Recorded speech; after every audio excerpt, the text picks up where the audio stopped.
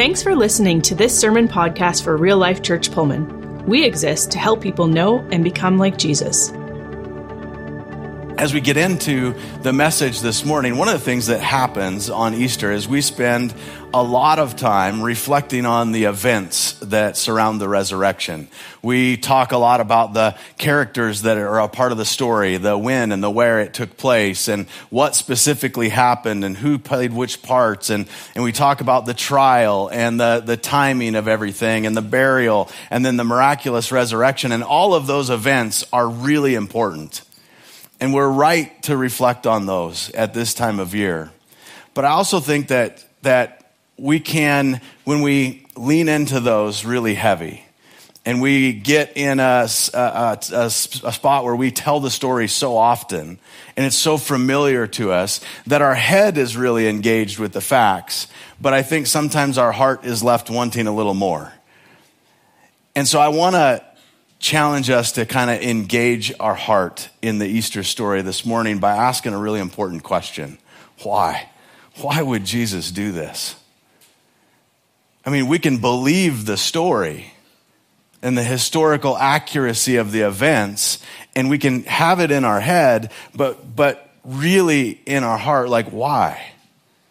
Why would somebody give his life? Why would someone give his one and only son? And so we're going to lean into that this morning and see if we can't grapple a little bit with what exactly was Jesus up to? How much did God love us that he would send his son, that Jesus would make the sacrifice that he made for us? And when we look at the depth of his love, some of the stuff that sticks out to us is one thing is it cost him a lot, right? Like everything, to the point where a guy like Paul would later reflect on how much Jesus gave up. And he would write these words to a church in Ephesus. He said in Ephesians 5:2, he says, "Live a life filled with love, following the example of Christ.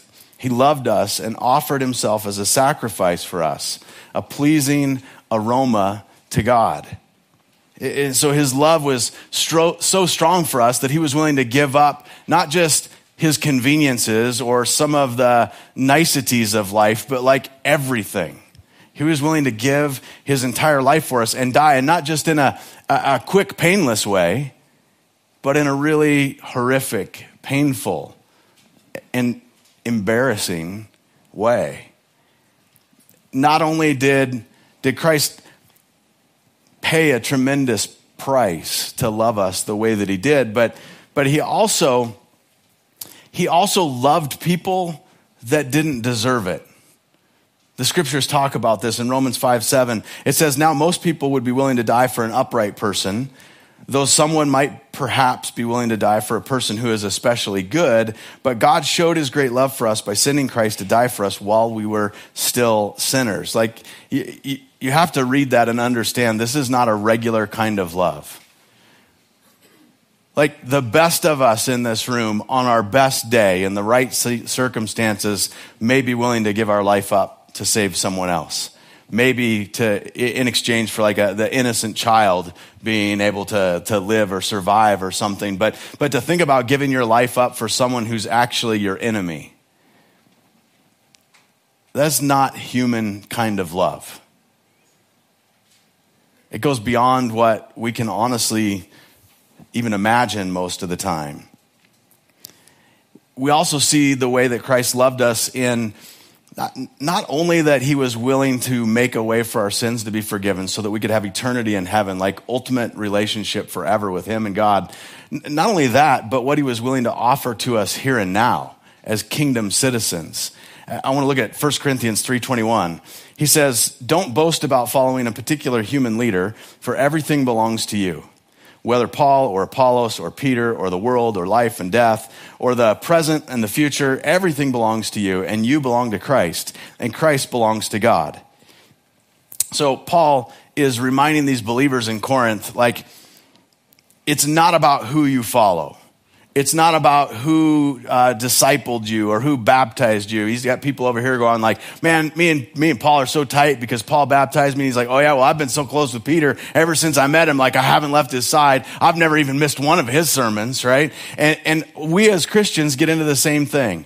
We get around each other and we whip out our little Christian resumes and we start talking about who have we seen and whose church have we been in and what pastor have we seen and what band have we got an autograph by, and right, like we kind of talk a lot about like this. We're sort of like going, here's where I'm at in the kingdom. Like I'm this far in, or I'm this far in, or I'm this committed. And Paul's over here going like, I don't know if you guys recognize this or not, but you actually got invited into the family, adopted as heirs with Christ. And while y'all are over here talking about who gets to play with what toys, God already said it's all yours. You get it all.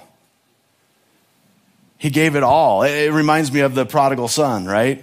The younger son goes off, he comes back, and when he comes back, there's this great celebration because his dad is so grateful to see him that he kills a fattened calf, he throws a huge party. He's so thankful that his son that was lost is home. And where's the older brother in the story? The older brother's out in the field doing what? Getting a little pout on. Right? He's getting a little anger stirred up. He's festering up a good mad. Why is he mad? He's mad because he thinks his dad was holding out on him. Like, wait a minute, this is not fair. Look at what he got. He's such a knucklehead. He went off and behaved badly, and now you're going to reward him. And the father says something to him that I think is really good for us to remember. In Luke 15:31, the father said to him, look, dear son, you have always stayed by me, and everything I have is yours. These are the kind of things that are good to remind us the way God loves us. Like, he has this incredible generosity towards us. Even now, here in the kingdom, everything was yours. Like, we're with him. But there's something even more when we think about the way Jesus loved us. There's something even more. It's hard when we're trying to wrap our mind around exactly how deep and wide and amazing the love of Jesus is. We think about how much it cost him. We think about how much he was willing to love people that didn't deserve it and hadn't even picked to follow him or chosen him yet. We think about what he gives us in abundance, but beyond that, there's something that we need to really look at. And I think it's like a benchmark quality of exactly how much someone can love you.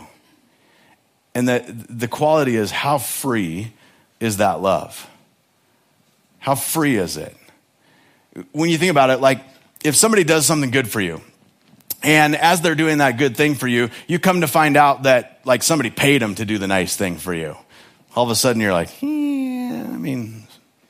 it doesn't feel that great anymore. Like, or they're being coerced or pressured to do it, or they're doing a good deed, or they're loving you and being kind to you, but really you find out it's because of what they were going to get out of it. And so I would ask you this question, like when somebody does something good for you, do you feel more loved by them if they're doing it begrudgingly or gladly? And I think that's something that we can all kind of relate to. And I think it's probably no surprise to anybody in the room that probably most of us would say we feel more loved when people are loving us gladly, not under compulsion, not begrudgingly, not because they have to. The truth is, I think that all of us would agree that the more willing and the more glad and the more free your love for others is, especially if it's costly, the more amazing it is. The deeper it is, the more profound it is, the more sincere it is. And here's the thing, that's exactly how it is with Jesus. This is how Jesus loves us. We get to see and understand how much he loves us when we recognize and wrestle with exactly how free he was to do what he did.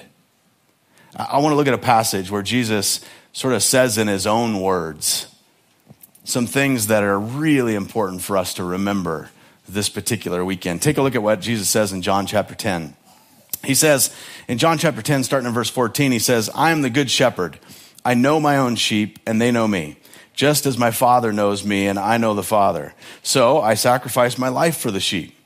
I have other sheep too, and they're not in the sheepfold. I must bring them also. and they will listen to my voice, and there will be one flock with one shepherd.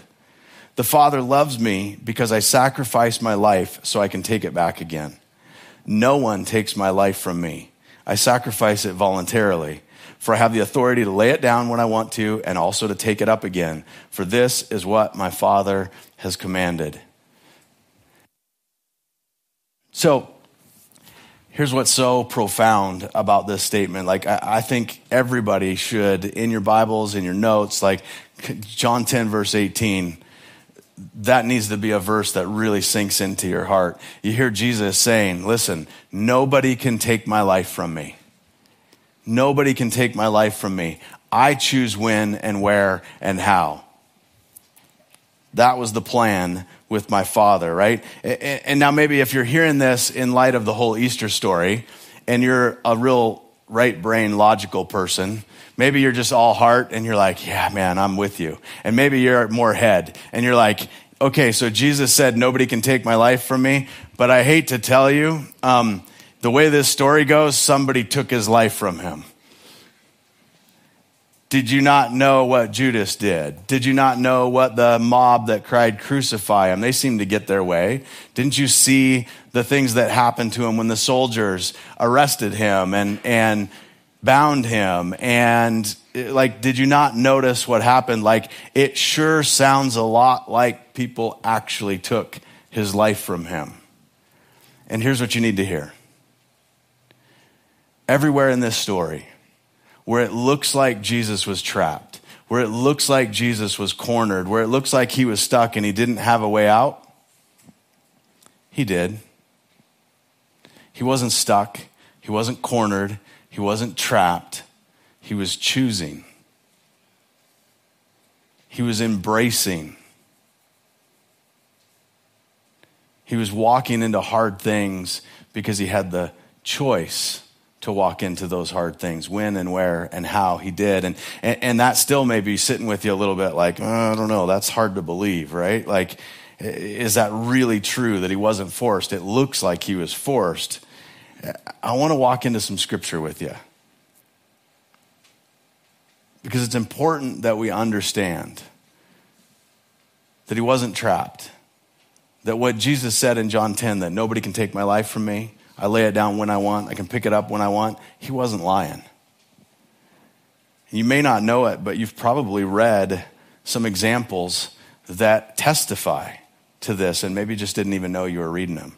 In Luke chapter 4, there's a story where Jesus goes to a synagogue, and in the synagogue, he reads a scroll, and then as he reads the scroll, that's the reading for the day, he sits down, and everybody sort of looks at him like, all right, well, what's the explanation? And he says, well, the explanation for the reading is, basically says, it's been fulfilled in your hearing.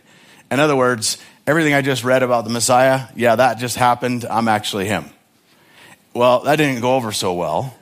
Right? And so they get upset and there's rumbling. And so here's what happens. It says, when they heard this, the people in the synagogue were furious. Jumping up, they mobbed him and forced him to the edge of the hill of which the town was built. And they intended to push him over the cliff. But he passed right through the crowd and went on his way. Now, you may have read that at some time in your life, and when you read it, you went, whoa, that's weird. How did he do that? I don't understand. And you sort of just like let that one slide to, that must just be a Jesus thing. But you never connected the dots. That what Jesus was doing is he was living out what he had already said in John 10, no one can take my life from me. I lay it down. I choose when, I choose where. The Father and I have a plan, and the plan didn't entail some guys hucking him off a cliff. And so he walks back through. Another time, Jesus is on his way to Jerusalem, and everything from Jerusalem is down. So everything is uphill to Jerusalem, and it's a little bit like Pullman. Everything's uphill, right? And so he's on his way to Jerusalem, uphill. As he's going, some Pharisees come to him, and they are trying to warn him that the king, Herod, who is in Jerusalem, wants to kill Jesus. And the word is out. I'm looking for you, right? And they're trying to warn him. They say this to him in Luke chapter 13, verse 31. It says, at that time, some Pharisees said to him, get away from here if you want to live. Herod Antipas wants to kill you. Jesus replied, "Go tell that fox that I will keep on casting out demons and healing people today and tomorrow, and the third day I will accomplish my purpose." I love this. They're trying to warn him. Like, I don't know if you know this, but there's a king, and the way it works around here, kings sort of do anything they want to do. And this one wants to kill you. You should maybe choose somewhere else to find an Airbnb for the weekend, right? Don't go to Jerusalem. It's not going to go well for you. Well, in that day, there was a saying among the rabbis. It went something like this: it's better to be the tail of a lion than the head of a fox. You getting that one? Hold on. There you go. It's better to be the tail of a lion than the head of a fox. And Jesus is sort of saying, listen, you've got the Lion of Judah over here, and you got some little fox whimpering threats at me. Why don't you go tell him to zip it? It's not my time. I've got work to do. I'm going to keep at what God has planned for me to do. I lay my life down when I want, where I want. I'm not going to be coerced or threatened by some little fox. There's another time we're real familiar with in the Garden of Gethsemane when the mob comes to arrest Jesus on this night where he's betrayed. And the mob comes up to him. Peter responds, hacks the guy's ear off.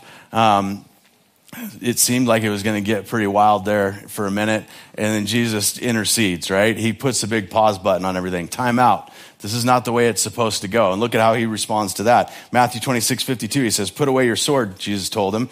"Those who use the sword will die by the sword. Don't you realize that I could ask my Father for thousands of angels to protect us, and he would send them instantly?" Peter, stop. I lay my life down. These guys right here, I know you think they're here taking it from me. Time out. I lay my life down. I choose when. I choose where.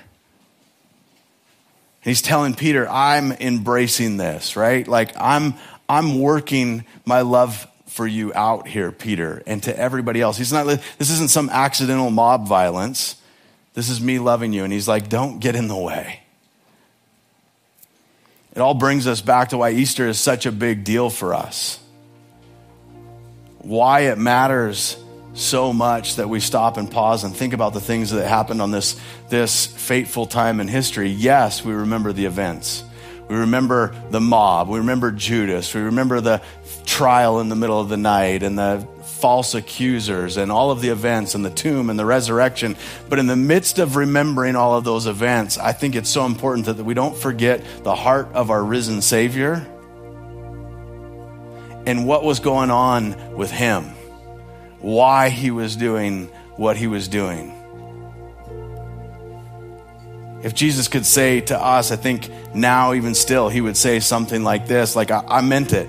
I was free. You see how free I am, right? You see how much power and authority I have. I was able to avoid it. I have the power to take up my life out of the grave. I could have fought back. I could have avoided the cross. But know this, I did what I did because I chose to. I wasn't caught. I wasn't cornered. And I'm alive now to show you how much I love you, willingly becoming your sacrifice, so that through me, you have a way for your sins to be forgiven. I think it's pretty fitting that God gives us the same kind of freedom that he gave his son. Freedom to choose. Freedom to walk out the plan the way he saw fit, when and where and how. God does the same thing with us. He gives us freedom to choose how to walk out our life, even if it means not choosing him. He gives you that freedom. He gives us the freedom to choose if we want to follow him, if we want to choose to put our life first, if we want to just go on and be the king of our own life, sit on our own throne, call our own shots, do what makes us feel good. He gives us the freedom to chase a career. He gives us the freedom to chase relationship as the most important thing, or the magic amount of money that you're going to have in your bank account that someday will tell you you're safe and secure and everything's going to be okay. He gives you options. But he also gives us his son.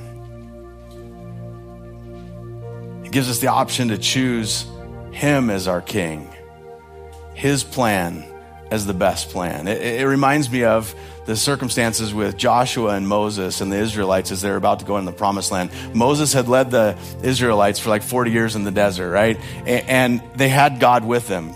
By day with a cloud, by night with fire, manna, quail, all this stuff. There was no doubt that God was with them. And yet when they came to the promised land and they passed the baton of leadership to Joshua, Joshua looks at all of these people and he has this sort of Braveheart speech for them. It's a little bit of one of those moments where it's like, hey, we're about to do something and I need to make sure all of you need to realize right now, it's time to choose again.